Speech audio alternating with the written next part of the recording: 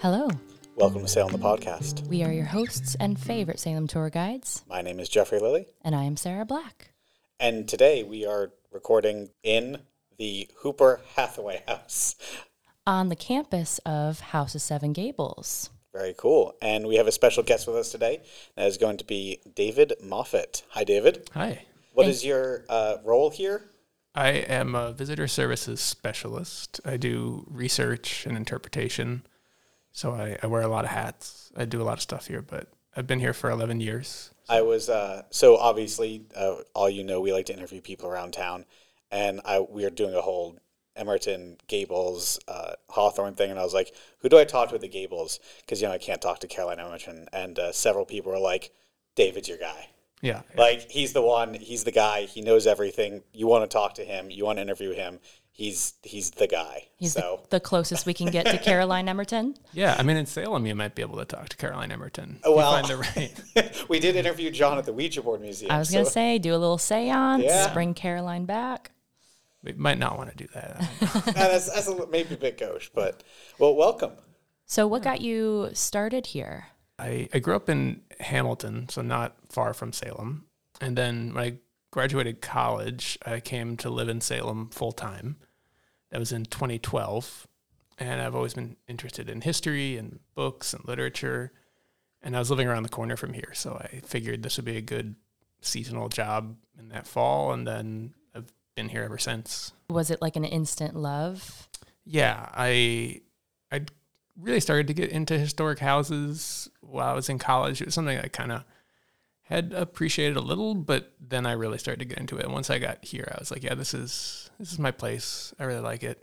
It's so beautiful here. Like every day of the year is a little different what it looks like on campus, given the weather, and the buildings don't change too much, which is nice, but it's sort of a constant changing scenery around this constant backdrop.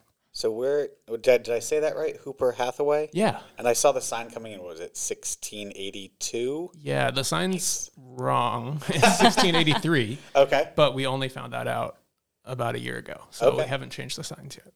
I love that. History is always evolving. Yeah. So what is this house? So it was built by a cordwainer, so a shoemaker, named Benjamin Hooper in 1683 or thereabouts. And he was living in Salem. His wife, Eleanor, had been an indentured servant from Jersey, like the Isle of Jersey, had come to Salem. And he was not particularly well off, at least by the end of his life, but he built a pretty sizable house, about half the size of the house today. And then it passed through a couple more families. Late 1700s, it was expanded. So the part that we're recording in on the north side of the house is from the 1780s. Is this the oldest house that we've recorded in? I think so. No, Reds. Reds. Oh, wait, no. Well, I mean, I would disagree with that, but if we were in the older section of the house, I'd say it would be the oldest. Okay. Yeah, I don't agree with Reds being from the 1600s. But No. I think that's a little early for the house, but don't tell Reds that. I guess they'll hear this, but Well, we can edit that. yeah. Interesting. So yeah, there's 10 houses in Salem that I consider from the 1600s, and this is sort of right in the middle, like later end of them. So might I ask, had you read The House of Seven Gables before you started working here? I hadn't. I'd read Scarlet Letter, As we all. yeah, and some of his short stories and stuff in college, but House of Seven Gables, I had it. I had picked it up when I moved to Salem, like, oh, it's around the corner for me. I should read that. I think I did the same thing. And at this point, I think it's safe to say you have? I have, yeah. I've read it twice now all the way through, but I refer to it pretty often, I think. So it's a good book. It's challenging. I hedge sometimes when people ask if they should read it, because I've talked to a lot of guests that have not enjoyed it. And then I've also talked to other guests who it's like their favorite book. Some people are like, oh, I've read it 15 times, and it's definitely like you love it or you hate it. I have yet to read it, but I'm reading it to prep for next week's episode on Nathaniel Hawthorne. Yeah, we're doing a little book report. Nice. Yeah, we'll have to give our ratings when that comes around. Yeah, it'll make for good conversation probably, because like I said, it divides people. Okay. So speaking of visitors to the Gables, on average, how many people do you see on, daily, weekly basis? I know that changes, of course, throughout the year with a high concentration in October, but just in general? Yeah, about 110,000 is our annual visitation. Wow. But a third of them come in October. So we get about 33,000 people in October. And then and probably another third in the summer. And then the other months of the year, it's a lot quieter. Wow. And you're open year round? We are. We close for a couple weeks at the start of the year for maintenance, but we're pretty much open 11 months of the year. I don't want to say that's more than everyone else, but that's pretty good for Salem. Yeah, we're always open for the most part, except for January. And so it's tough when people come to me and say, like, what else is open? Because that's constantly changing in Salem, and there's, with COVID, a lot of places have cut back. So that's getting to be a tougher and tougher question to answer some days. Now, one thing we had said in our last episode when we were talking about Caroline Emerton, it seems like the House of Seven Gables just will never go out of style. Yeah, I hope not. It seems to, it's a consistent cornerstone of Salem's history. Yeah, and it's been that way since, I don't know if I want to say 1851 when the book came out, but definitely since the 1880s. It's been a cornerstone of Salem's tourist economy and its sort of brand as a city. It was a national icon more so than it is today about a century ago. Wow. That would put it, in the late 1920s when she was sort of full force in her mission. Yeah. Yeah, and I think of in the 20th century, as automobiles became more popular, like mid 20th century, you get the interstates, you get a lot more domestic travel. Eventually, airplanes and stuff help augment that too.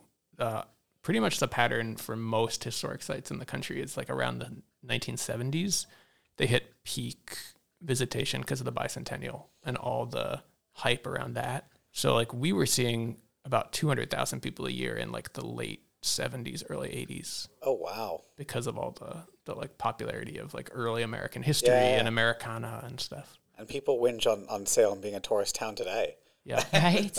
Well, Haunted Happenings, started in the early 80s. So like I think once that wave of like Americana started to die down, like the Haunted Happenings took over. Yeah. So I think Salem as a town probably gets more visitors than it did 40 years ago, 50 years ago, but it's more concentrated, and the Gables probably sees a smaller share. It's like, I know for every person who comes to the Gables, 4 go to the Salem Witch Museum. Oh my gosh. That's a lot. Well, might I suggest to everyone listening, come visit the House of Seven Gables. I just came for the first time. I'm so sorry to admit this. And you had said, you hadn't listened to the podcast yet. Well, I had not been to the House of Seven Gables yet. You walk by it. I used to live right down on English Street, right around the corner, stone's throw. But, for some reason, I just never got to it.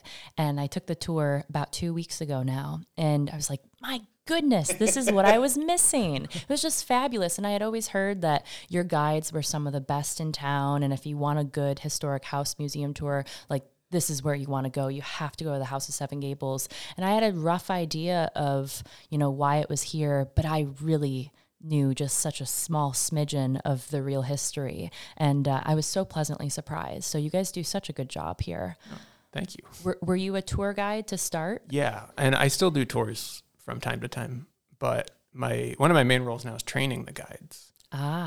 So that's something I've been doing, but I mainly gave tours from like 2012 through, I want to say 2016 or 17. Do you ever sit in the rooms with the guides and tap your cane? No. It's not my style. Okay, we'll leave that to Caroline. Yeah. Do you have a favorite thing about maybe the Gables house and the campus? Yeah, I mean, I love the architecture. To me, is just like you can read, once you know what you're looking for, you can read the story of a house, and there's so many original parts of the Gables.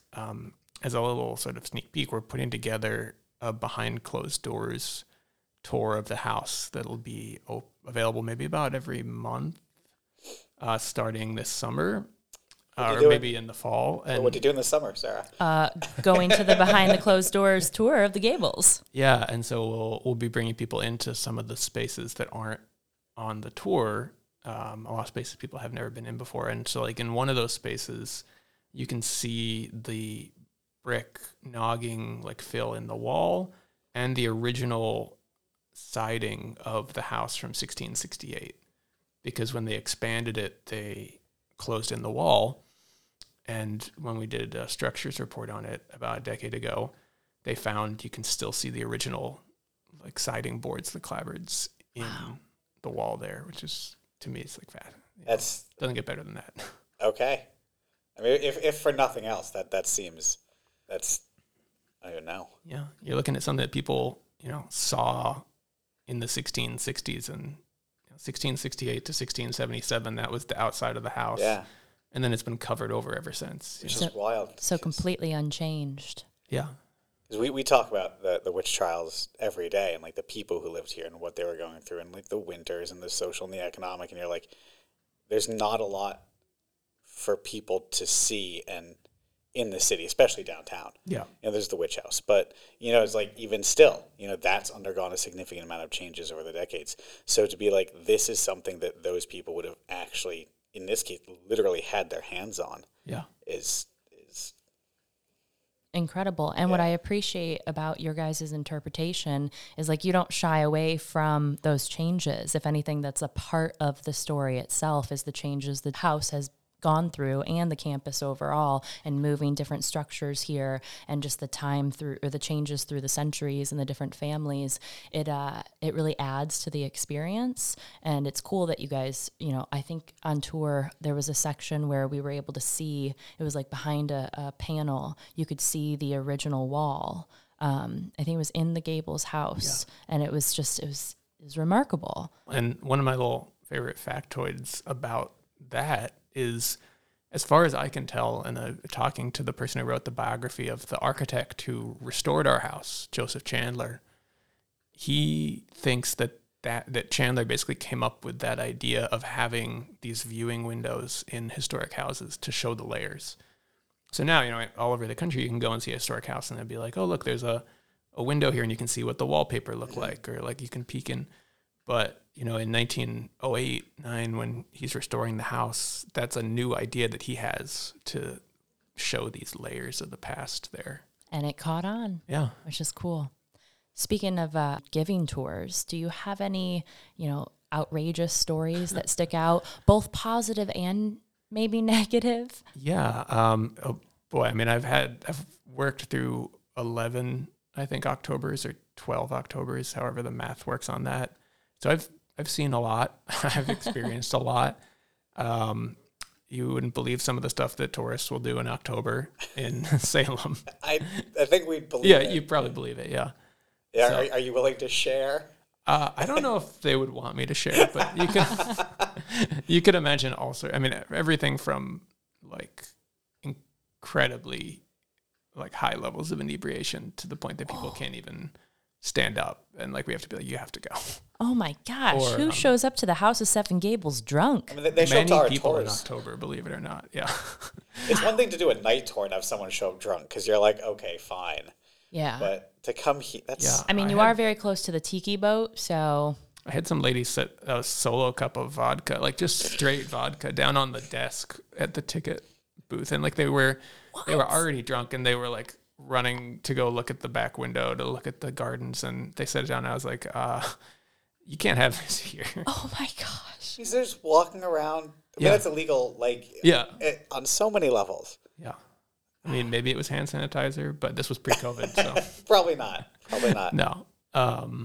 But yeah, all sorts of, anything that would land you in hell in the Middle Ages, people have probably done. No, short of murder at the House of the Seven That we Gables. know of. Yeah. And then, like, I was just thinking the other day, probably the stereotypical question that guides make fun of is every now and then, and it's happened to me, which I would not have believed it. It's only happened to me once, a long time ago, but before that happened, someone had said they'd been asked this, was that a guest will look out across Salem Harbor at Marblehead and ask in all seriousness, is that England? Oh my God. I thought you was going to say, is that Canada? No. What? Well, you're from Michigan. Yeah. So that's, I was used to looking at Canada so close, but that is outrageous. Is that? Yeah. It's like, I mean, it's like, that's why it took him so long to get here. You know, it was They had to arduous. swim. Yeah. What? I mean, because that's the extreme end. But there are a lot of people who come to Salem and don't even realize that it's on the ocean. Yes. Like if you just visit downtown and don't come down to the Derby Street area and don't like do, you know, we're such an integral part of our history as a support, but you can totally miss that. So the worst question I think I've ever gotten, other than that, was about 2 years ago. Someone came to me in October while I was outside, you know, helping people get tickets and stuff. And he said to me, "Where did I park my car?" What? And I said, "Where did you park your car?" Like in our lot here? And he was like, "No, I walked here." And I was like, "Okay." And we troubleshooted and we found out it was down by Fort Ave by Oh my gosh. Winter Island. But I don't know. I mean, I guess I was able to help. So maybe it wasn't a dumb question, but. Well, good on you for helping them. But Yeah. that's, where did I park? And it wasn't like he was like, "Where did I park my car?" It was not, he was just like, "Where did I park my car?" And I was like, I would love to see you field a question like that, Jeffrey. I'm sure you'd have a few choice words for that person. I don't know. Like, I can be snarky, but face to Can face. be? Okay. so I'm helpful-ish. Wow. it's not all negative though. So let's say one of my favorite really positive stories was that at some point, I think in the 60s, there was a group of teenagers, young adults coming to visit the Gables. It was like 6 or 7 of them, and their car broke down. And they were from like the Midwest, I think, or maybe like upstate New York. They were from farther afield. And so their car broke down and they never made it. And then about like 2017, 2018, they all regrouped and came back to finally complete their journey. Like 50, 60 Yeah, like 50, years? 60 years later. Wow. And that was really cool. And then one of my favorite too, like I had a guy who taught Hawthorne. He was an English professor at the University of Kanpur in India. And so he and I had a really long conversation about Hawthorne in India. And I thought you meant for a second that he... I totally thought the same thing. Like, and then I had to do the math. yeah. I had to do the math in my head. Like, no, he was for sure dead. Oh man, I'd love to talk to Hawthorne's teachers. Probably be like, oh, that kid? And he Yeah. was always so grumpy and moody and never turned in his work. And Yeah, and then who was like a troublemaker in college at Bowdoin. So him and Taft? Pierce. Yeah. Yeah. Thank you. Oh, Franklin Pierce, right. Yeah, they would smuggle in alcohol in their lamp oil bottles. Oh, that's great. And Pierce said that it was either Pierce or Hawthorne's friend Bridge. One of them said Hawthorne he was like a tank. He could just drink more than anyone else and not show any signs of like alcohol. It's a nice skill to have. Yeah. Like the 1820s in Yeah. Maine, it's probably one of the, It's a good skill. yeah. Yeah. So, do you believe in ghosts or Per- spirits? Personally, no. Personally, no. Okay. So, sorry to disappoint. But Does that mean you've never had any weird? I haven't. And when guests ask me that, that's what I'll say. You know, I've never experienced anything. Our official stance as a museum is, you know, we're not a haunted attraction. Right. Like, Of course. we're just an old house. And like, I'll tell people, like, I've been the only person on this property myself many, many times, like locking up buildings, turning off lights. Like, I've never had any experiences with anything. There was one time many years ago where I was up in the attic of one of the houses at night with just a flashlight, like looking at something, and nothing has jumped out at me. And I've said that many times and nothing's tried to prove me wrong yet. So other people have had experiences. You know, everything from seeing someone in historical costume out of the corner of their eye as they're going between rooms, or, you know, feeling presences, hearing voices. Supposedly in the Hawthorne birthplace, you know, the legend is that you hear the sound of rope swinging in the attic. But of course, Hawthorne's great grandfather, who was involved in the witch trials, never actually lived Right. in that house. But, you know, maybe the Hawthorne birthplace is supposed to be the more haunted, you know, sort of active building on the campus, if that is what you believe, you know, if that's what you buy into. We'll have to check that out. Maybe we can do our ghost hunting. I was going to say seance. That's kind of surprising. So we've been talking before this. We have a mutual friend, and he is very apt at his belief in spirits. Yeah. And I think he works at the Old Manse in Concord. Oh yeah. And he's like, it's the most haunted. You come, and I was talking to him. I was like, I have never experienced anything. He's like, we'll go to this one house any day you pick. He's like, I promise you will see something. He's very adamant about it, which I assume he probably. Yeah, I don't actually know of any specific experiences he had here. Okay. The most recent good story I've heard was another guide who worked here, a woman named Terry. She worked here several years ago. She's a fantastic tour guide. And there was a day that she went to close up the Hawthorne birthplace between tours, and she called in and said, is anyone here? And she heard very clearly someone upstairs say yes. And then she looked and there was nobody in the house. So. Oh, spooky. Yeah. Okay. Yeah. I'm sort of also of the belief that the paranormal, if it is a construct of energy, there are people who attract that and people who dispel that, right? Like if you have a magnet, sometimes but if you flip it around and it pushes it away. I distinctly feel as though I push all activity away from me. So maybe you're similar. It could be. If it's like a wavelength channel thing, I'm not on the right. Same. I spent a lot of my life growing up in and visiting and spending time in old houses, and I haven't had any experiences yet. It is unfortunate. I get as you get that question on tour, we also get that question all the time. Yeah. Have you had any experiences? Have you seen anything? Is this place haunted? What's the most haunted spot in town? And personally, I've had one kind of weird experience, but even that could probably explain it away. But I've wandered these streets at 3 a.m. Yeah. I've gone up to the cemeteries and yelled and said, come on, give me something. I'm waiting for you. Show me anything. And unfortunately, it just hasn't happened yet. But then we get visitors all the time that are like, oh, I feel a heaviness, or I think I saw something. You never know. Yeah. Matrixing, who knows? Yeah.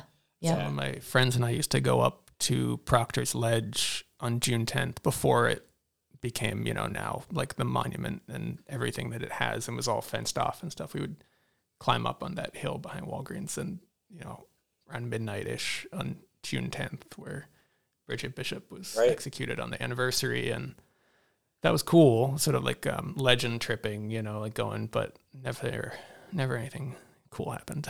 So I actually had someone on tour once who asked me, similar questions, and he had claimed to be somewhat sensitive, and I shared information about Proctor's Ledge. Now this was only about a year ago, so they had the memorial, and next thing you know, maybe a month later, I got a message online and some photos, and he claimed that when he wandered down that way, he saw a red light through the trees, and it was a very trippy experience according to him, and he sent me these photos, and I was already like, this guy seems a little off, but yeah. If I lived up there, keep a little red flashlight, I'd take my dog out for a walk and just oh my gosh, mess with people. Well, yeah. Someone we know used to hide in Howard Street and mess with people. So you never know. Yeah. You never know. But Howard Street's that's probably the spookiest graveyard in Salem. It's, yeah. Although, have you been behind St. Mary's in the marsh there where all the old granite is? So that's a cool little secret spot. Sarah thought I was trying to kill her, to be fair. I couldn't figure out, because our friend Mike Vitka, he was the one that shared the information with us, although he was very vague in his explanation. So there we are wandering around the back of St. Mary's, and he says, no, I think it's right here. He's pulling it up on the satellite view of maps, and I'm like, that does not look like a graveyard. And he's like, no, I think this is it. It's it's here through the woods. And she's like, I'm not sure about this. But then it ended up being, we made it, obviously, and it was so cool. Yeah. What I like about it is you can stand there and you see Salem, Danvers, Peabody, and Beverly, I think, in that little cove there. You're at that little intersection between all the towns. I like that cove because that's a historically accurate view of what a lot of this land sort of would have looked like centuries ago. We don't get a lot of that natural, inlet harbor area which would have dotted like that whole landscape back in the day. Yeah, exactly. There's a photograph of George Jacobs' farm, like his farmland as it looked in the late 19th century, like right sort of in that area. And it's just clear fields down to the water, no development. Like now that's like where the bowling alley and like those houses behind there are. Uh-huh. But just seeing, what this whole area used to look like is really cool. I was gonna say it's a shame that it's changed so much, but then again, that's progress, I guess. Yeah. So we've got this house, I'm pointing, not that anyone can see Nathaniel. The Hawthorne birthplace. Yep. Hawthorne birthplace, and then There's the little counting house. yes, From the 1830 is the date we put on it, but it's sort of mid 19th century. okay. Is it not? Do you not know, or is it? It's a bit of a mystery. Okay. We know that the last owner of the house before Caroline Emerton, the Upton family, Right. they used it as a garden shed. And it seems like it was here before that on some of the atlas maps and things. But it's, maybe it was a counting house, maybe it was a workshop. It's a bit ambiguous. It was on our site. They moved it from where the main garden is to by the water, about 1940, I think. So how do you date a building? Yeah. Other than like, Having the records. yeah. Yeah, I mean, that's one of my other jobs is I do house histories for Historic Salem. So the little house-shaped plaques you see on people's houses that'll say the date. To get one of those, you have to have a historian come up with a little report about the date of your house. And so the basic method is there's a lot of public records. So all the deeds going back to the mid-1600s survive and have been digitized by the Registry of Deeds. And so you can kind of investigate and hop back through deeds to figure out, and that's often the smoking gun, because the deed will say, and the closer you can get them together, the even more sort of, the better you can prove that. But so say if somebody sells a lot of land in 1760, and it just says, a piece of land or a plot of land in Salem. 3 years later, the guy who buys it turns around and sells it, and it's called a messuage, so like a piece of land with a house on it, or it says, the land in Salem with the dwelling house thereon, and so you can say, okay, so between when he bought that and sold it, a house was built there. Or, if you're talking 1800s, you got directories that list who lived in different houses starting in 1837. You got censuses every 10 years. Starting, in the early 1800s, they start to give you a little more information.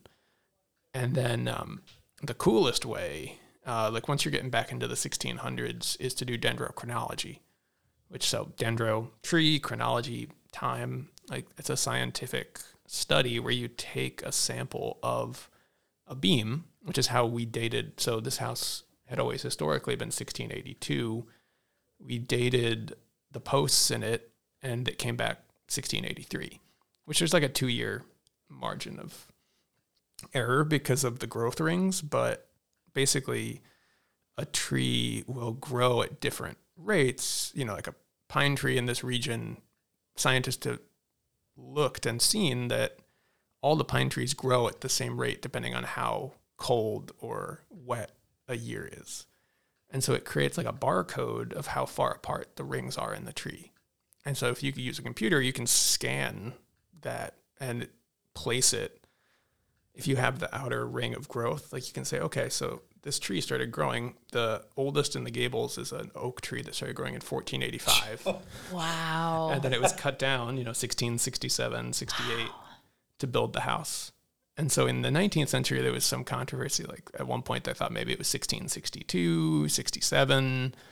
In 2008, when they did the dendrochronological study, they were trying to figure out if the widow Ann Moore, who had lived on this site and sold the property to John Turner, if any of her house was incorporated into John Turner's, which I think, and a lot of other people think, it was actually on the other side of Turner Street, her old house, Okay. and that it stood for a while after the Gables had been built before it was torn down. But so it turned out, none of that was incorporated into the House of the Seven Gables. But it was Oxford Lab from England that came and did it. So it's basically around here, historic Deerfield and Oxford are the only people who date the houses like that. 1485? Yeah. I can't. That's so cool. And so to start the samples, they use church buildings because they're so well dated. At churches, there's so much record and data. Yeah. So you can look at, the Meeting House in Hingham or the Old North Church in Boston and say, okay, well, we know that these beams were cut down in this year, and use that as a benchmark to start to put these samples together. That's so cool. That's a really cool job. Yeah, I've thought for a while I kind of want to get into that at some point. Yeah, it's like combining botany and history. Right? Yeah. So there's like a small fraction of the houses that have survived from the 1600s have had that dating done, but a good number of them in Salem have, like the Pickering House, Yep. the Narbonne, a lot of the Pem's houses. They've all had that dating done. The Pickering House has that, was it white oak? I think so. Am I getting, there's the beam in Yeah. that main room. And I remember going in, and I can't remember. He's like, "Oh, this was one of the original oak beams," and it's just exposed. He's like, "I was like, can I touch it?" And he's like, "Yeah." I'm like, that's like, I feel like I'm breaking some rule, right? And he's like, "No, it's fine." I'm like, and I guess the tree doesn't even grow around here anymore because it was such a good kind of oak that they harvested all of it. Yeah. The white oak, because the Yeah. English have been building with oak for centuries, but when they came to New England, it's a lot hardier and larger tree than the English oak, and so they were really excited about it. And it doesn't bow, so you see a lot of, like a room like the one right now is 12, 15 feet. In the center, if there's an oak beam, it'll still structurally hold, but the white oak just remains because of its structural integrity. And so most of the houses around here from that period were built with oak. Yeah. The John Ward house is an exception because it was built with pine framing, Okay. which is unusual. It's softer wood, and pine makes up a lot of the boards and stuff. But Not the skeleton of the house? no, the skeleton of the house is pine. But not normally. Not normally. Right. Yeah. So while I was doing research for the Caroline Emerton episode, and this sometimes happens, and I jump at the opportunity, I came across a book that was being sold online just through like a thrift bookstore, and it says it's called The Chronicles of Three Old Houses by Caroline Emerton. And I happen to see you have a copy in the front lobby area, and on the inside there's this inscription that says Hathaway House, which is funny because that's where we are right now. House of Seven Gables, August 24th, 1935. So what can you tell us about this book here? Yeah, that's really awesome because that is one of the first editions of that book. So it came out in 1935. Has there only been one edition? So we have done a lot of printings of it. So like right now in our shop, we sell these little red covered, like paper cover versions of it. But it's the same text as the original edition. Gotcha. But that was, so Caroline Emerton starting, we have her drafts in our archives, like for about 25 years, starting around 1910 when she opened the museum. She started to put together a history of it. And so it's her account of saving the House of the Seven Gables, saving the Hathaway House, and saving our shop, which is in the Beckett House from, we now know, the 1680s. The signs still say 1650s, but 1687 is what the Beckett House came back as. And so she is a really good writer. She takes you through all the sort of the stories of how she did the detective work with Chandler to find what evidence they could about the house's original appearance, and tried to incorporate that and how they moved the other houses to the site. And it's a really interesting little book. I'm excited. I haven't opened it just yet. I did a little skimming because it came in after we recorded the episode, but I was just so excited that I hadn't seen anything else written by her. So yeah, that's the only book that she wrote. We have a lot of essays and things that she wrote in our collections, but it was just the Chronicle of Three Old Houses. And in the 30s, when that inscription was done, this house was used as a bed and breakfast on the site. So people actually stayed. It was part of the settlement house for educational programming, but then the upper rooms were mostly at that point used as bed and breakfast spaces. Like this one? Yeah. So this was one of the settlement classrooms, but then I think by that point, by the 30s, it had become like a guest room. That would be pretty cool. I was going to say, it's very reminiscent of like today's Airbnb market, Yeah. Yeah, and there was another, where our parking lot is on Hardy Street next to the Phippen House, which is a staff house, like the yellow one there, is a parking lot for staff parking. And that used to be a bed and breakfast in the 60s until it burned down. Now, does anyone stay on the property full time, like as a caretaker? Yeah, we have a groundskeeper caretaker who's here. He's got some big dogs, so if you're listening, thinking about sneaking out of the property, don't do that. That's a cool job. Yeah. Wonder if that's like the caretaker at the Harmony Grove. No. Because that's also a cool job. Yeah, there's some and there's Ropes Mansion. Or Mac Park. Yeah, too. I was gonna say Mac Park. Yeah. Your imaginary friend. Yeah. Oh, Ropes Mansion, Yeah. and then the Purse Nichols house. Someone was living in there for a time. Yeah, Dave Goss, who you're Yes. familiar with, was living in the Purse Nichols for a while. So Mac cool. Park.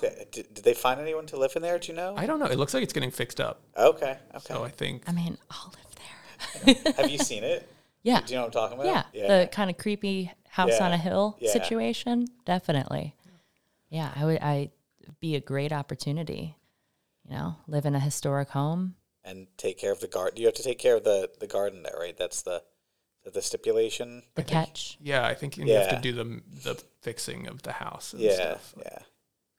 So what do you think of, okay, so we talked about the Gables, right? In the last episode, we talked about Caroline Emerton and how the Gables today is a fabrication or a reproduction of what Hawthorne wrote the Gables was. So, like, they've restored it, but it's also based on this. What is your take? Yeah. The hot take on that. Yeah, I have a coworker, Everett Philbrook, who's worked in historic houses for a long time, has worked here for a long time. And he puts it best when he says, the way that the House of the Seven Gables looks today was as it never looked at any point in its history. We are looking at a creation of 1909, 1910 that, at this point is historic in its own right. That whole period of preservation and colonial revival, now we're looking century on back at that. And so what you have is a very original, well-preserved house from the 1600s that's still there under very well-preserved layers from the 1700s and some additions and changes from the 1800s that then in the early 1900s, they go and they redo the exterior, they rebuild the back wing, they take out some windows, they they add a garden porch, they do a lot of changes to try and bring the house in line with, on the outside, more how it looked in the 1600s, as Caroline Emerton imagined it and discovered with Chandler as they were doing research on the house. And then the interior was designed to try and look as it would have in the 1800s when Hawthorne would be seeing it and visiting his cousin there. I had heard people describe taking a tour at the House of Seven Gables to be like walking through 3 centuries of architecture in one building. And I didn't even realize that the outside, very much looks like from the 1600s, but then we were surrounded by wallpaper that would have been there in the 1800s. And I didn't even think about it, but I think that speaks to the guide and just the way that the narrative is presented, because you do go through these changes through the centuries and you don't shy away from it. It's part of the story of the house overall. Yeah. is so unique, like unlike any other historic home I've ever been in. Well, thank you. I like to think of it as like a palimpsest, like those old parchments or vellum where it was very expensive. People would write one way on it and then flip it around and write in the other direction, like perpendicular. And so sometimes you'd end up, like in archives, they have these historic documents that'll have 3-4 different people writing on it in different time periods, erasing what's underneath them or just writing over it. And you can see all those layers, like the history written on top of history. And I think of the Gables that way. That's such a cool comparison.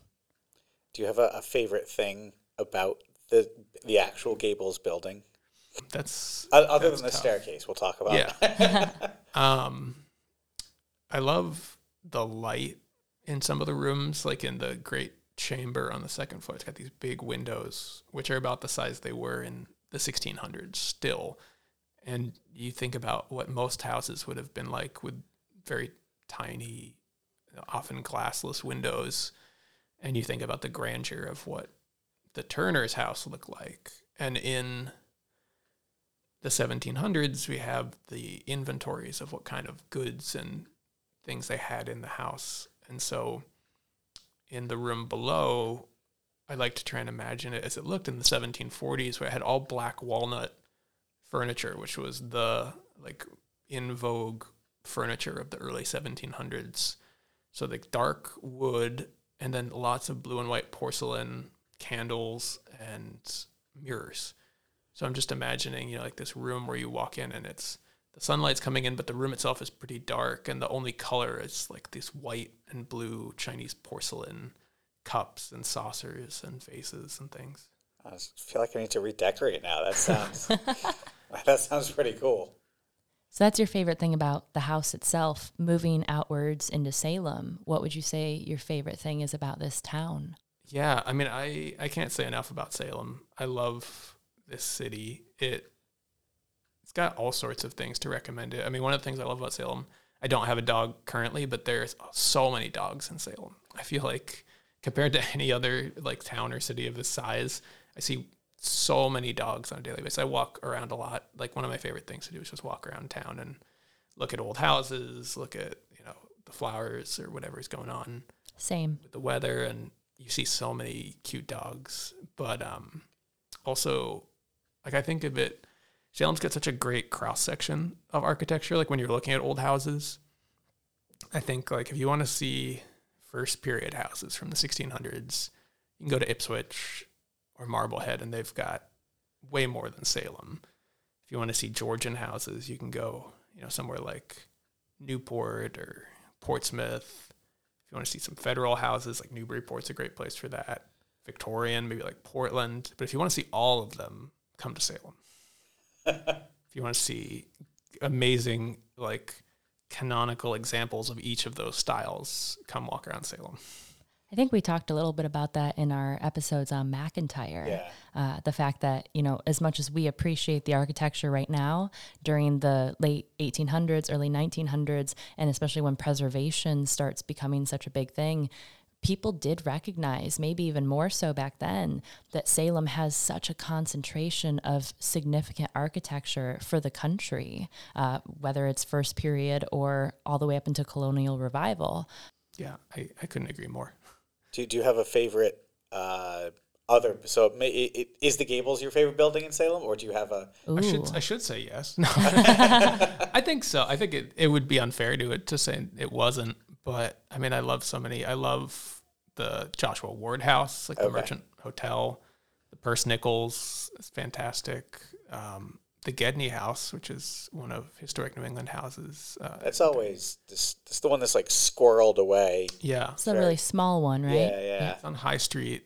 What's cool about that is they were demolishing it in the 1960s and turning it into tenements when this woman, Libby Reardon, discovered that it was a first period house from the 1600s because she saw the paneling out for the trash. And she was taking a class with Abbott Lowell Cummings, who's he is the shepherd of first period house history and architecture. He really, he was the president of Historic New England for many years. He wrote the sort of Bible, a book called Framed Houses of Massachusetts Bay, about that architecture. He trained a lot of the people who are doing that work today, like a lot of the people working in preservation in this area. And he was her professor. And the story goes that they tell there is that he told her if there was another first period house in Salem that he didn't know about, he'd eat his hat. And maybe he was right. And then she's also the same person who uncovered that the Pickman house was a first period house, the one at the cemetery. That's cool. I feel like that story is a little bit more well known. Yeah. It that is a that bit also like looks like a first period house. Yeah. right. But it's also underground. Well, it didn't at the time. It had Right, a gambrel right. roof on it. Yeah. Yeah, it looked like a Victorian Or house, mansard right? roof, yeah, not gambrel, mansard. I don't know if any of our listeners would know. Got to set the record straight. I mean, I appreciate it. Yeah. Well, I don't even know what the difference is. So Mansard, so gambrel is like your Amityville horror house. Like, Okay. It's your barn shape. Like if you think of like a Fisher Price barn, like Yeah. that's a gambrel. So it's like a gable, but it's got like slanted sides. So you've got more space in the attic. Your mansard has slopes on all sides. So it's your like French Empire style. Like if you picture like Versailles, those are mansard roofs. Vampire Weekend wrote a song about it. Fascinating. so what is a gable? Yeah, it's the, Right? the triangle. So it's the steep peak of the roof. You know, it's where the roof comes to a 90-degree angle with a triangular sort of pediment facade piece to it. And just to clarify from our last episode, how many gables would have been in existence when Hawthorne came to visit? 3. 3. So And it had do lost we- 4 of them. We said 3 or 4. Yeah. So, Yeah. yeah. Yeah, and you'll read about it in Chronicles of Three Old Houses, but there was controversy in Caroline Emerton's day whether there was ever an 8th gable. Oh, And, the House of 8 Gables. yeah, That's it not doesn't have nearly the as same cool. ring. No, it does No. not. No, although for many years there was someone around here who had a Wi-Fi that was the 8th gable that you could find when you search for Wi-Fi. Okay, That's that's so great. Yeah. the eighth gable is in the room with the secret staircase. Can we say that? Hidden. Yeah. Well, it's the dormer. Like on our tour, we tell people, like, and don't count that one. That's a dormer. And so when Chandler and Emerton were looking at the house, they were looking at the structure and figured out, okay, this was probably, there was some kind of a peak here, but it probably wasn't up to the roof line. And so, it's sort of a semi-gable, but you got to keep it in line with Hawthorne's name for the story. So, Does a gable have to have a window? Am I making that up? no, it doesn't have to. I don't think really there's any rule Okay. I don't know where. Yeah, and the thing is, I was like just in the back of my head. I was like, I don't think that's real, but and there's no, like, as far as I know, no like architectural body out there like making a definition like this is like the authoritative definition of what a gable is. There are definitions out there, and some, like there's Wiktionary, which is like the Wikipedia dictionary. Mm-hmm. Their page for a gable shows the House of the Seven Gables. well, I mean, And says, a house with 4 gables visible, but one of them is the garden porch that we don't count as a gable. So, their dictionary A little disagrees off, with us. slightly. Yeah. I had a question that it's ridiculous, but here we go. When doing research for Caroline Emerton and the Turner Ingersoll mansion, the names of the Turner family jumped out at me. She's Sarah's. This is so silly. It is very silly, but I need to ask someone. John Turner and Elizabeth Turner. Do you think there is any way that the writers for Pirates of the Caribbean I knew where this was going. took inspiration? What? So you're not the first person by far to ask this question. Really? Yeah. So, I'd put that under the umbrella of ridiculous questions from guests. Sure, but I saw it. I don't think there's a connection. Okay. Because like Turner is one of the most common English names. Right. It's a job. You're a turner if you make the legs of furniture. Oh, okay. And so it's like Smith. So there's a ton of Turners walking around New England at that time, and still today, many who don't have any connection to our family. We don't know specifically where the Turners came from in England. There's actually not really a good record of them before they're in Boston in the 1630s, but it seems like they're not really too connected with other Turners around. They actually had a branch. John Turner's cousin lived in Barbados, so that was part of their merchant trade. But other than that, we don't really know much about the wider Turner family that they came from. So Jonathan, William, and Elizabeth, all very common names. Yeah, Turner, that's what I was thinking. It was very like common name. Elizabeth, Will, very common. Okay, Yeah. okay. Yeah. So I've got a question. If you could be a fly on the wall at any point in this house's history, when would you choose? Ooh, that's a great question. I would love to see it in the late 1600s. Maybe not the witch trials, but probably a little before, maybe near the end of the life of John Turner I. He died in 1680. And so John and Elizabeth are living there. They've got John Turner II, who inherits the house, would be fairly young. But it would be interesting to see, what it looked like in its splendor, because John Turner I was the richest man in Essex County in the 1600s. Not just Salem, but the whole county. The whole county. And so he was fantastically wealthy. And John Turner II also, on a different scale from most people in Salem or in Massachusetts in the 1700s. But John Turner I, I can't imagine how, to us today, it would probably not be terribly impressive, but I think once you start to get into the headspace of what life was like in the 1600s, to see the property would be really fascinating. It's interesting to see the buildings that we still have, and we talk about it mostly in context of the trials. So we have something like the Witch House or the Rebecca Nurse House or the House Seven Gables houses that were here, and I'm like, but these are not really accurate representations of what the significant majority of the buildings people were living in. And when we went to the nurse house, and like, oh, none of this bit was here, and it was just this bit. Or you see the footprint of the Paris parsonage, and you're like, it might have been this big. And then you see something like the Witch House or the House of Seven Gables, and you're like, well, that's like 5 times the size. Yeah. It's enormous. We have mostly wealthy people's houses left. Yeah. Because they were well enough built and large enough to be adapted. Whereas most people's shacks would get torn down once the property was sold, or a kid had made enough money that they tore down their parents' house and built something more comfortable. Or you look at I'm looking at it if I could see a mile across the water. Pioneer Village. Yeah. And then you're like, so some people are living like in that. And then some people are living like that. And you're like, oh. And even the big house at Pioneer Village is the governor's house. Like, that's supposed to represent what the governor was living in at the time. And granted, this is, 40 years later. Yeah, but that's ridiculous. I say that, most people were still living like the houses at Pioneer Village or like Plymouth Plantation. Like a 1-room, 2-room. Yeah. Yeah. Not 7 Gables. They didn't even have Gables, much less. Yeah. Yeah. Actually, how many rooms are in the House of Seven Gables? 14. 14. Today. Wow, 14.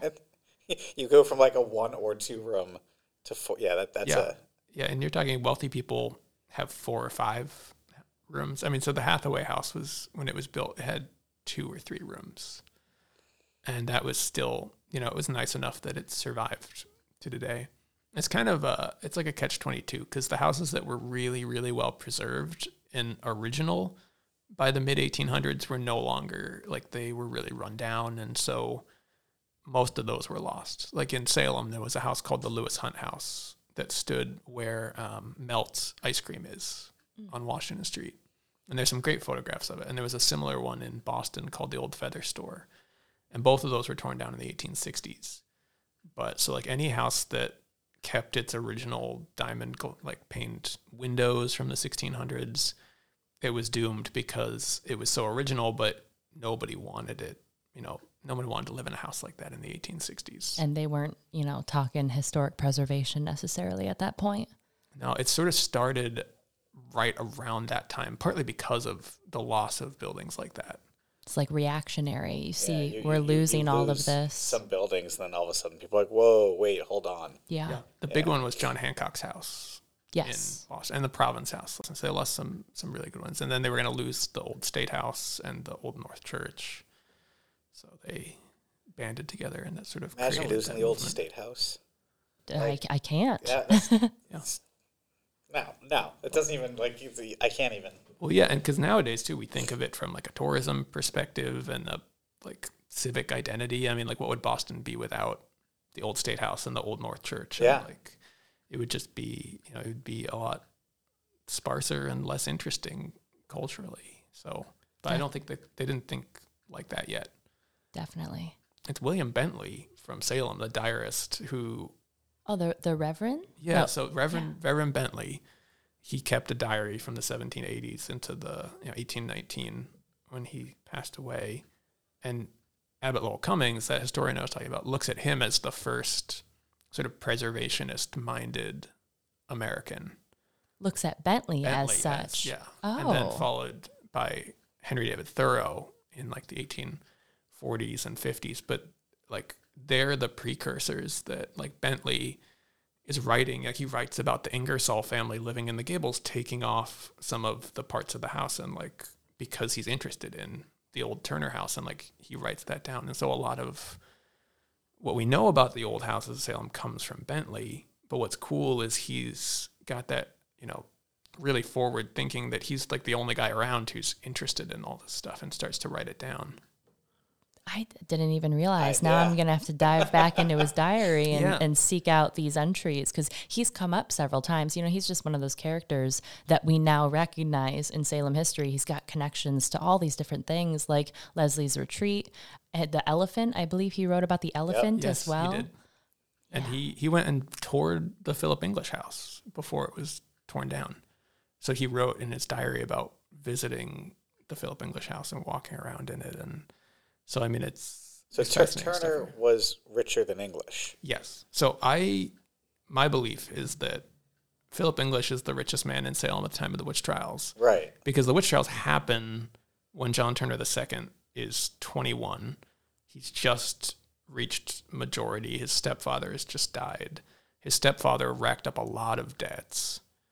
And so if John Turner I had lived, he would have been the richest man in Salem. I don't doubt that if John Turner I had lived, he would have been one of the judges on the Salem witch trials. Oh. Or if John Turner II had been a little older, because he became a judge in 1716, I think. But, if the timing had been a little different, one of the Turners probably would have been a judge. Interesting. And then we would have had the home of one of the judges. The East Meeting House, which was later Bentley's meeting house, that's like on Bentley. It was once on Bentley Street in this part of Salem. There's a pew listing that I found. It's been digitized, like all the records from the church through the Congregational Library. And in like the 1720s, John Turner II has pew number 1 in the East Meeting House. And then the Browns, who are their in-laws, I think have pew number 2. And then Philip English Jr. has pew number 3. So the Englishes have a lot of money, but the Turners and the Browns, at least by the early 1700s, have surpassed them.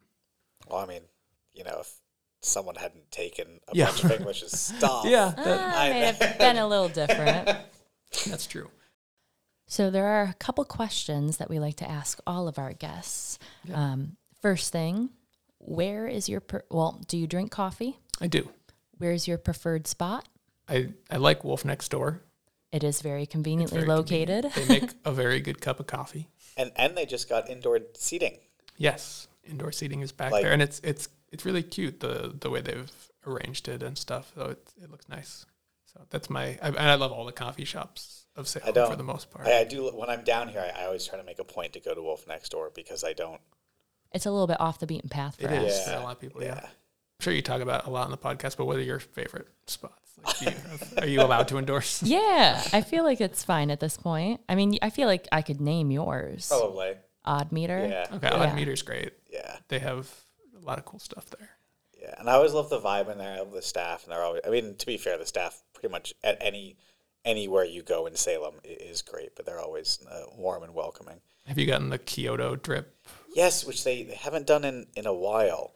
I think it broke or it something. Yeah, I have. When I was every time I've been there, they haven't had it. So Yeah, it's one of my favorites, and like the best way I can sort of describe it is like if you like whiskey, it's like coffee. If you like whiskey, At like a whiskey level. yeah, it's yeah, got to be one of those things like at the cheese shop. There's the Black Betty cheese from the Netherlands, which is really like buttery and rich, and it only comes in one time a year. So I know there are a lot of Salemites who are like always going to the cheese shop. Like, when's the Black Betty coming in? Oh. I think it's like in the fall. So the Kyoto drip will be like that for probably, yeah. Like, when is Oh, it it was gonna so be? good. Yeah, I just like, and it's like a small cup. It's not even like a big. It's like a 10-ounce, and then there's ice, so it's like a lot of ice and a lot of like very good coffee. You know, like you're drinking whiskey. Like, I'm just gonna sip this. Nice. Yeah.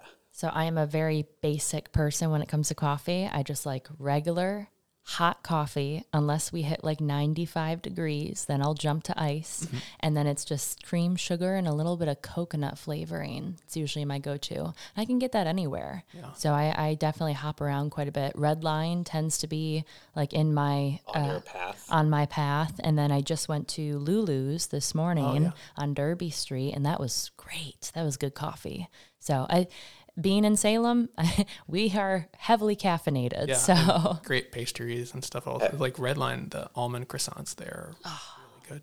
Have I ever told you when a tourist asked me where the best place to get coffee was? what did you say? My house. Oh gosh. Did you invite him over? No, it was an accident, and I just got like one of those new fancy. I can't remember what they're called, with like the hot steam and the thing. And I like to get like expensive coffee grounds, and You drink out of a Keurig. now, yeah. Okay. I've gotten super. I was gonna lazy. say I've had coffee at your house. yeah, It's yeah. okay. I used to be super like, right? I've gotten very lazy with it. But it was just like a knee-jerk response because like they're like, oh, where's the best place to get coffee? And I don't know, I was just feeling snarky. And I was like, my house. And then I realized I was like, no, that's not. I didn't mean. I was just. Oh goodness. Now, what this makes me think, though, is like one of my favorite things about Salem. Like Salem definitely needs a grocery store downtown, but the nice side of things is it feels sort of European. That if you want really good bread, you can go to A&J King, and if you want good cheese, you go to the cheese shop, and if you want good coffee, you go to any of the coffee shops like Odd Meter. Like there's, it's like there's specific places you can go for really well done, like artisanal goods, like rather than just like you can go to the Market Basket and load up, where you could spend $1 billion and get really good quality stuff. And you can walk to all those places too. So And then, a farmer's market is starting in a couple weeks. I'm so excited. The June 8th. And then I'll put in a plug. I volunteer at the Mac Park Farm. So, and that's open for anyone who wants to volunteer Saturdays, like April through October in the 9 to noon. People are welcome to come and help out. But we're growing produce right here in Salem, a lot of which goes to the Salem Pantry, but we also do free farmers markets. That is free, right? Yeah. Yeah. So people can they advertise on the Mac Park Farm like Facebook page and stuff like that. Like every few weeks in the summer, they'll do like you can come in if we've got eggplants that we've grown or thyme or whatever we have in stock. You can come and get a sampling of them, and it's produce grown right here in the city. I feel it's very community oriented, which is what I like about it. It feels like a chance to sort of get in touch with the earth a little bit and do some actual like manual work, but also to help the community and be a part of that on the local level, which is cool. Yeah, it feels good to get your hands dirty. Yeah. So, as we ask all of our guests, and as we are in Salem, do you have a favorite witch or wizard? And that can be real, practicing Wiccan, a pop culture, and anything. Yeah, I'm going to go with the most pretentious answer you've probably ever gotten, which is the that foul witch Sycorax, which is a line in The Tempest. So Caliban's mother is a Libyan witch who gets turned into a tree by Prospero in The Tempest. But when you asked that, that was the first thing that came to mind. Okay. Interesting.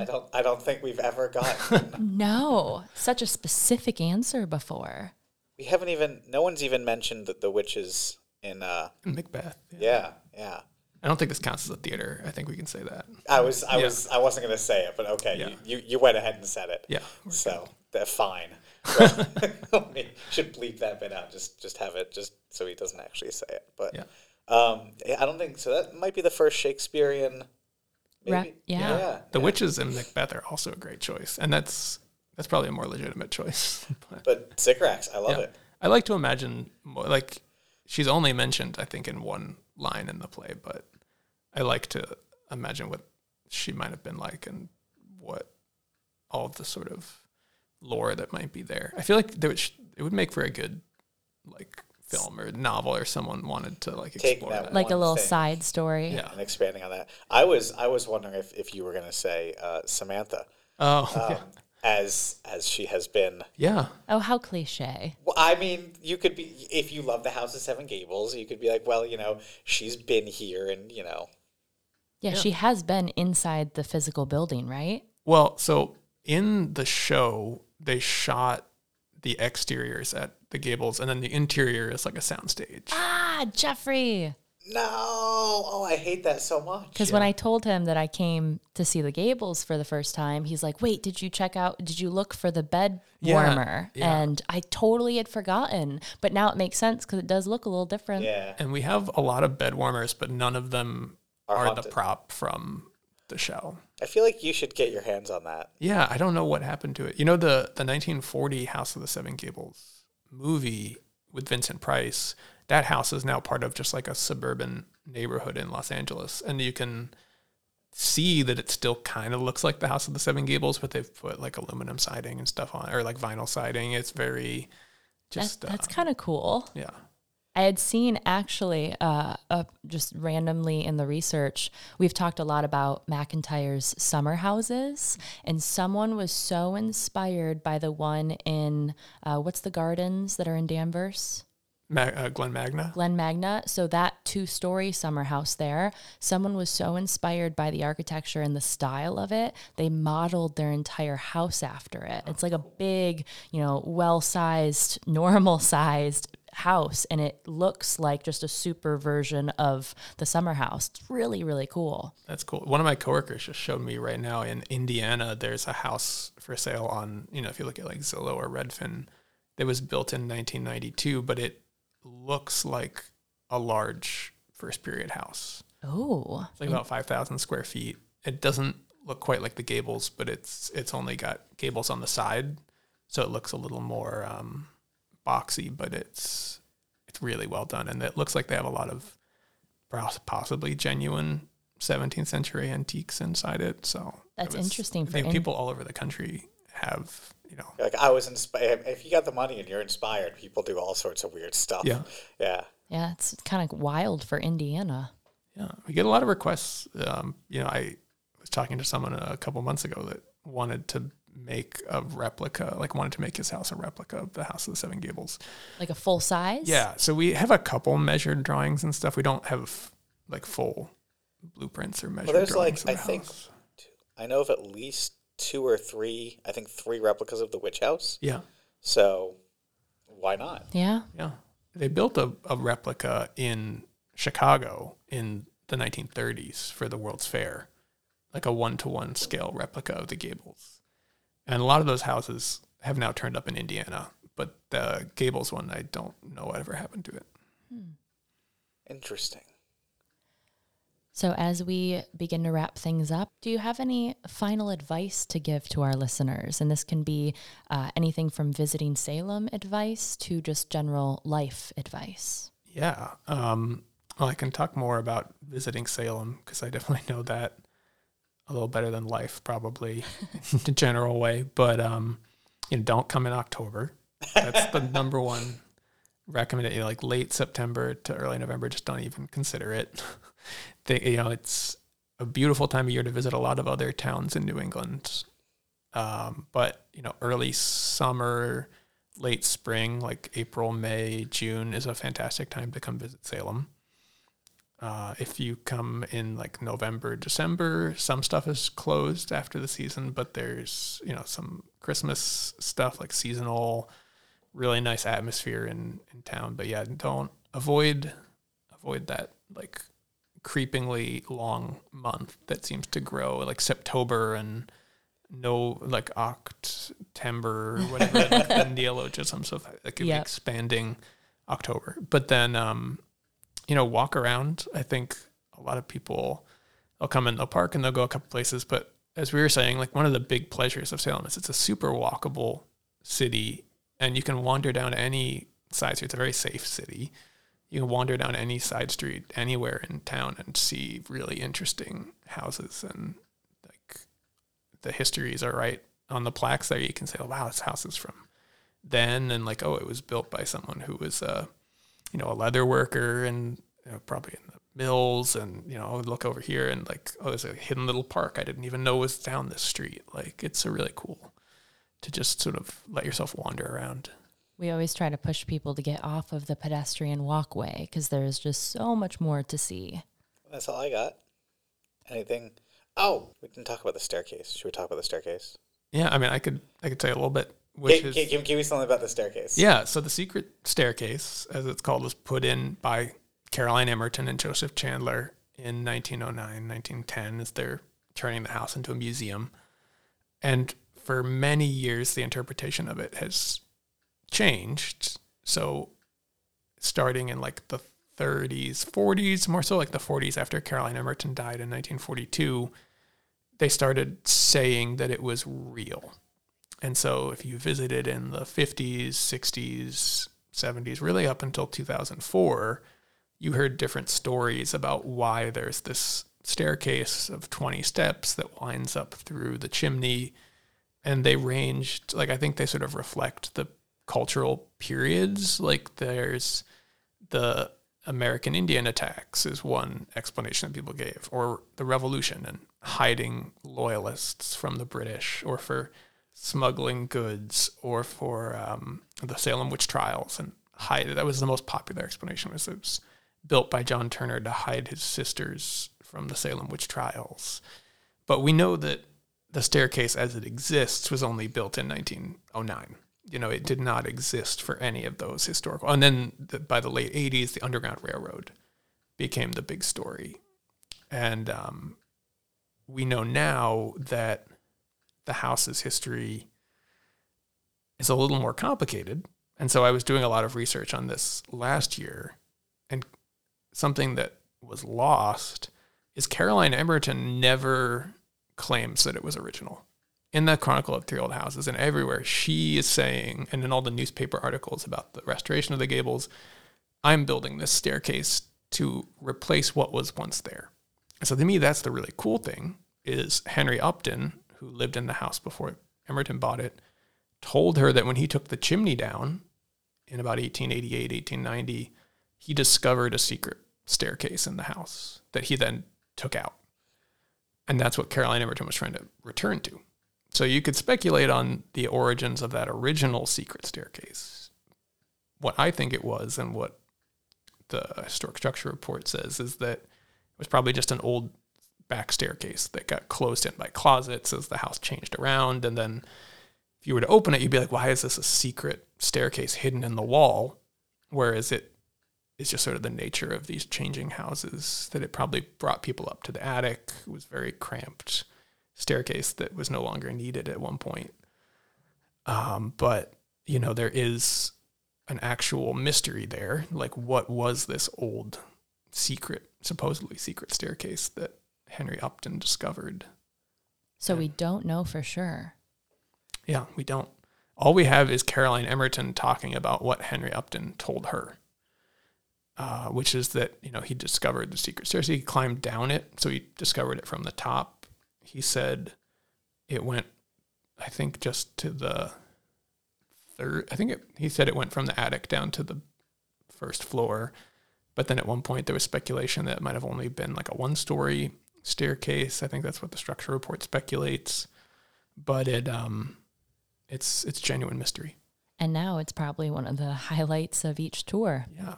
And there is one thing I'd also like to talk about, which this sort of touches on, is that servant staircase. It might have been one thing that I think is important to mention before we wrap up, is that the Turners enslaved Africans at the House of the Seven Gables. And so we know of 5 people, Titus and Lewis, 2 men, and then Rebecca, Phyllis, and Jane, who were enslaved by the Turners here. And so that's something that, there's stories about the house being involved in the Underground Railroad and stuff. Like, that's all mythology, but it was actually part of this system that enslaved, that was a cornerstone of Salem's economy for centuries. And so part of what we do here, and what I've been doing, is trying to bring those stories more into the forefront.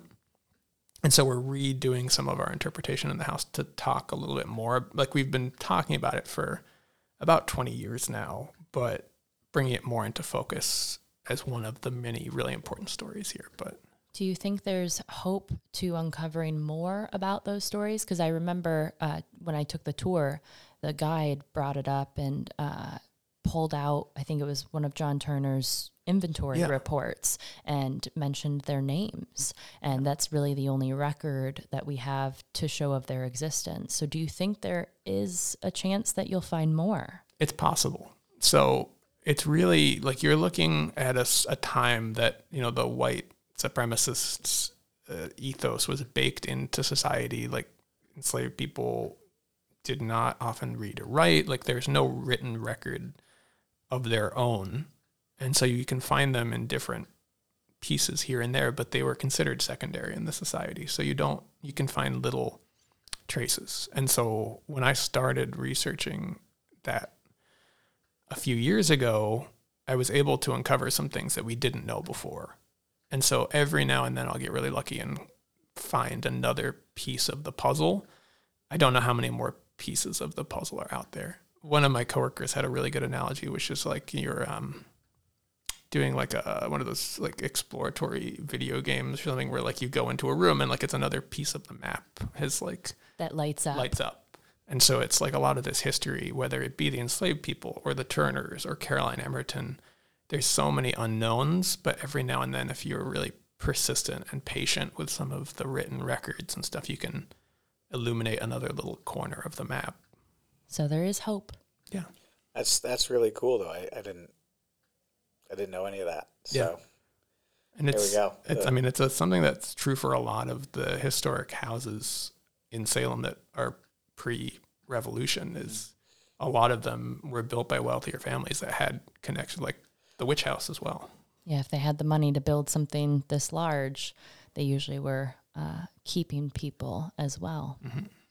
And, we talk about Tituba. We've had a whole episode about her and how it's both amazing that we have so many of her words, but also very frustrating because we don't actually have any of her words. Yeah. They're all filtered through judges or people taking down. And people always ask me, why'd she do that? Why'd she do that? Why? And I was like, we can try to sort of gain some concept or historical understanding, but really the only evidence we have is nearly infinitely more than any other person in her position for that time in the area, and yet still it is not her own words. Yeah. And we have no idea, like, she was probably resold into slavery after the trials, and we have no idea what happened to her. She probably died enslaved.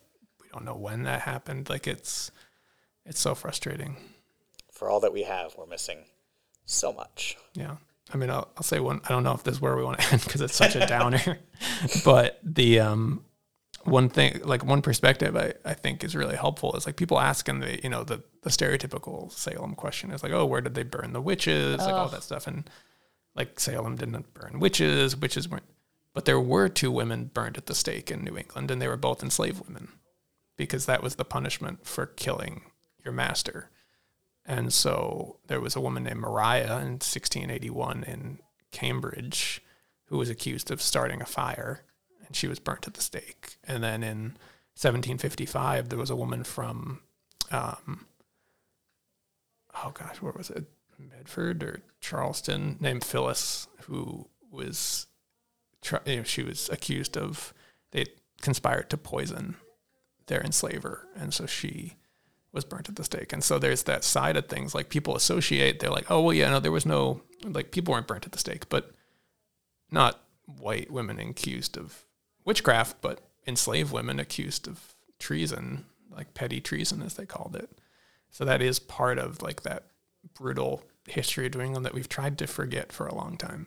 It's stunning that we don't talk about that more. I had heard, just along the grapevine that there were a couple of instances, but of course they weren't related to witch trials or witchcraft. It's something that should be talked about more. And it's a good opportunity for us to talk about it more on tour because we do get that question all the time. Yeah. It's a staple. I think that's all we got. Thank you so much, David, for joining us today and taking time out of your very busy schedule and welcoming us into such a historic location to record. Well, it's been a pleasure. Thank you. Thanks for having me. Wealth of information. That was a lot of fun. So thank you. If anyone comes to the Gables, can you request a tour guide? Or, I don't think so, but I'll probably be here most days if you want to talk to me. There you go. Ask for David. He's got answers to clearly all the questions. He's your guy. So there we go. Thanks for listening. See you later.